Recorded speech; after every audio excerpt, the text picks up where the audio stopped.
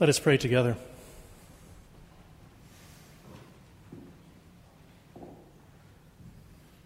God of love, we gather together, and we pray that the words of our mouths and the meditations of all our hearts may be truly acceptable in your sight. O God, our rock and our Redeemer. Amen. This morning I'm going to ask you to indulge my passion for history as we think about Thanksgiving. From Deuteronomy we have heard, "My power and the might of my own hand have gotten," Deuteronomy says, "Do not say to yourself, my power and the might of my own hand have gotten me this wealth, but remember the Lord your God, for it is God who gives you power to get wealth." If you and I could somehow go back in history about 400 years or more and take a quiet drone camera over this land prior to the first European settlements, I wonder what we would notice. We would have come on these very shores just a few miles from where we live and seen the Wampanoag people and their wigwams, the Pokanockets, the Massachusetts, the Nausetts out on what we now call Cape Cod, the Narragansetts down in Rhode Island and modern Connecticut. Further to the west, the Iroquois and Algonquin people creating their life in the woodlands. As we went over the Appalachian Range, we would see the Shawnee. Further to the south, the Cherokee and the Seminoles on what is now the Florida Peninsula. Over the wide expanse of the Great Plains, we'd see the Cheyenne, the Arapaho, and the Sioux galloping on their horses across the great expanse, living in their teepees, traveling over the plains. In the southwest, the Navajo, the Hopi, the Apache, and the Zuni, living in cave dwellings in the cliffs, making a home in the desert. The Shoshone on the high plains, and onward to the west, to the far shore. Scores of different identities, each of them having adapted to the land in their own ways over many generations, shaping their lives to the contours and the climate that the Great Spirit had endowed to them.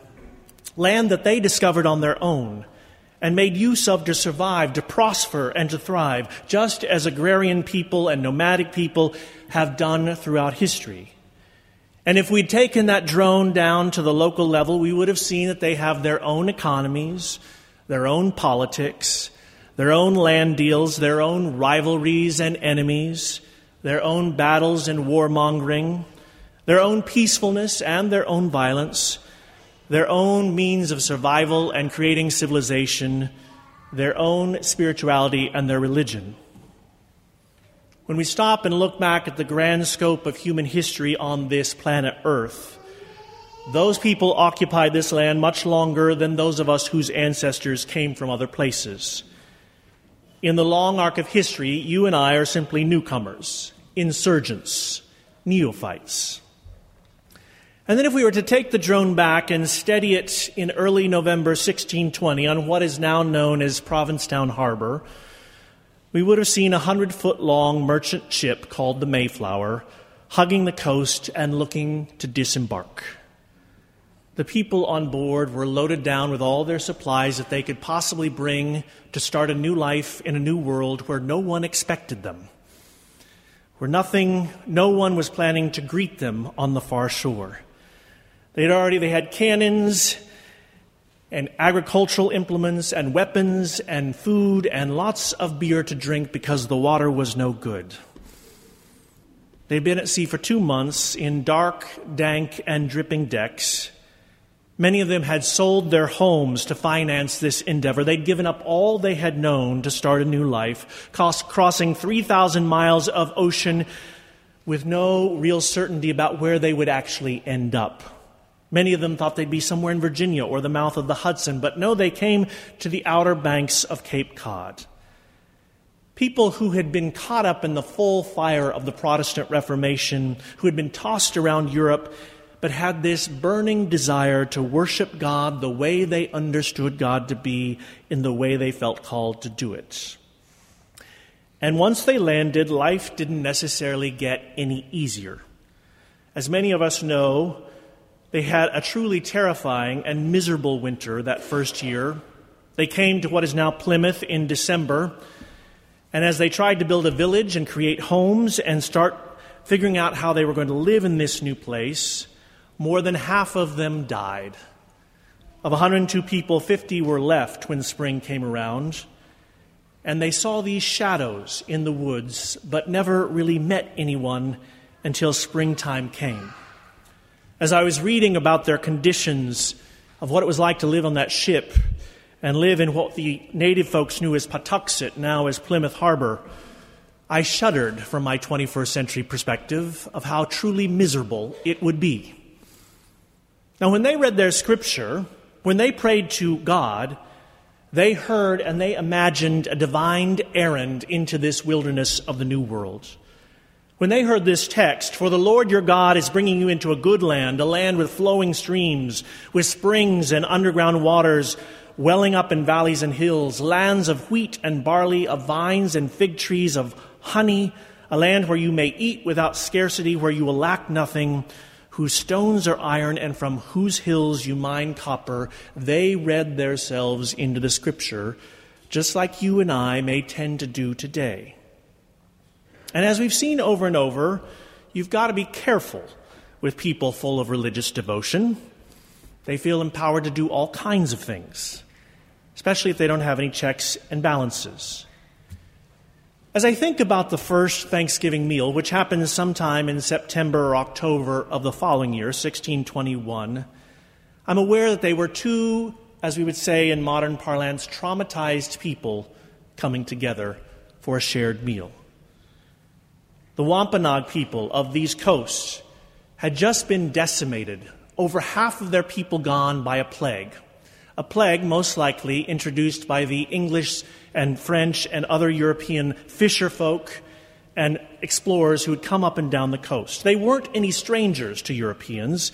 In fact, one of them had been kidnapped, taken over to Europe, sold into slavery, and then bought by a bunch of Spanish friars and brought back. His name was Squanto, and he was an invaluable interpreter. In fact, he could be given the credit for keeping the Pilgrims alive and being able to negotiate the politics of the people who already lived on this land. When they came to that meal, there were probably over 100 of the native people and 50 of the Pilgrims. Fortunately, the guests had brought about 5 freshly caught deer with them. They had lots of ducks and geese and turkeys and striped bass and cod and bluefish. They had a new barley crop, meaning they could make more beer. They didn't have forks yet. In fact, they wouldn't have them for decades. So they ate with knives in their fingers. Earlier that spring, the native folks and the Pilgrim settlers had entered into a treaty, a 6-point covenant, to treat each other well, to do no harm, to harbor mutual trust, to lay down their arms in the presence of one another. And despite the gulf of differences between their two cultures, they celebrated this meal, most likely not at the table we've seen in 19th century engravings, but on the ground, on the land that they both inhabited. And they celebrated some sort of newfound trust. They would continue in this vein for some time, in large part because of the magnanimity of Chief Massasoit of the Wampanoag people, particularly the Paukanakets. And the Pilgrims were able to thrive by his generosity. He basically gave this land to them to have their settlement. He granted after they had already squatted on it.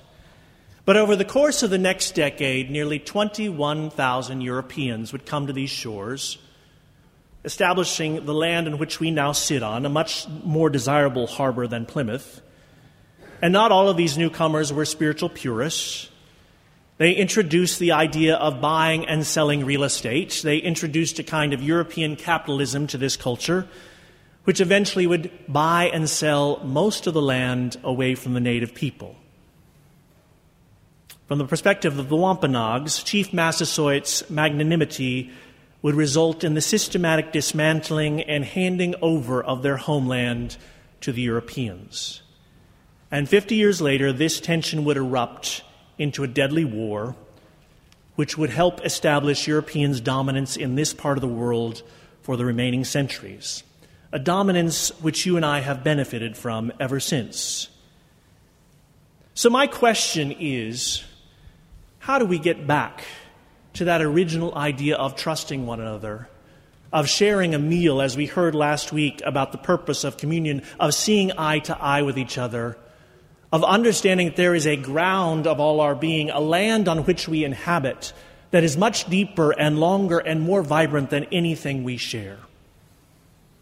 In modern times, many Americans have paid a lot of attention to a land grab situation, or at least some of us have seen it that way, many thousands of miles away from here, in the modern state of Israel.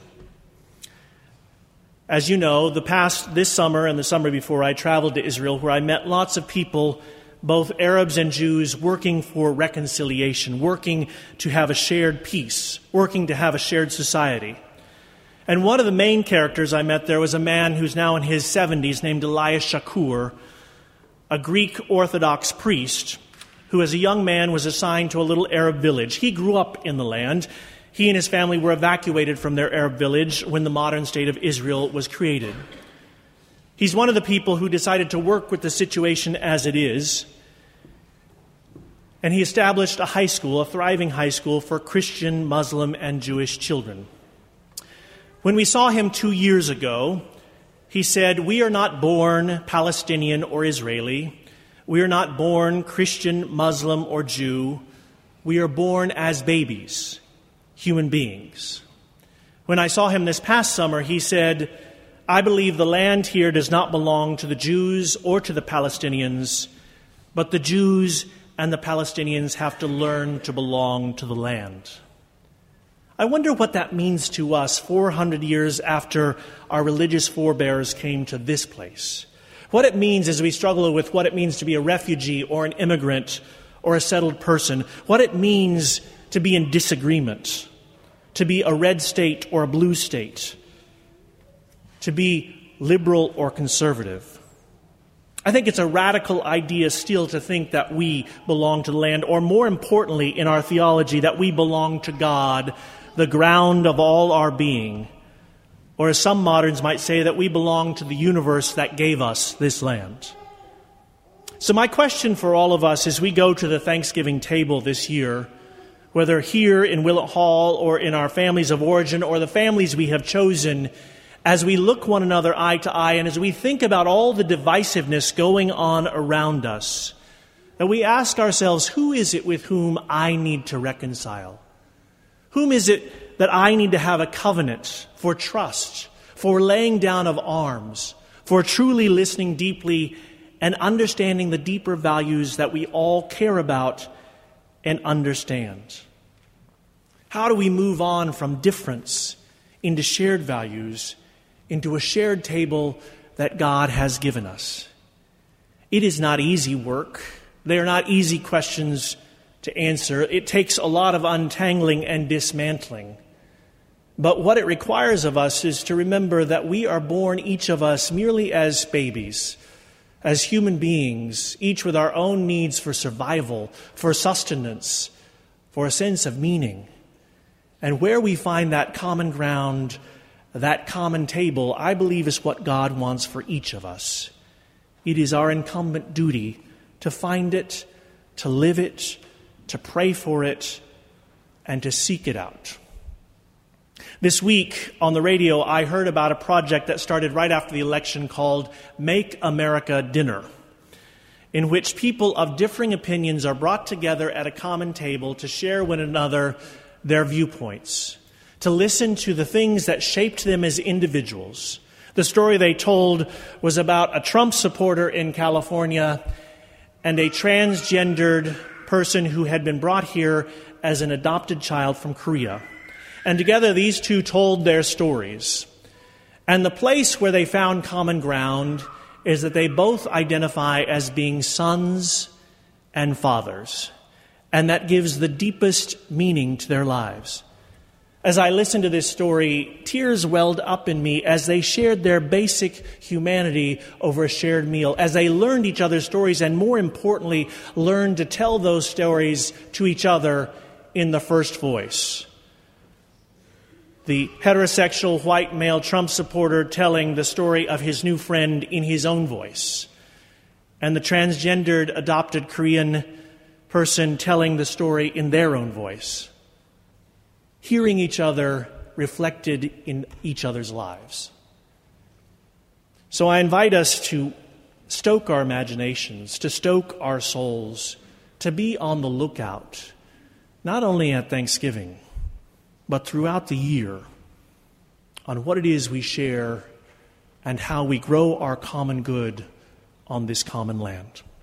Amen.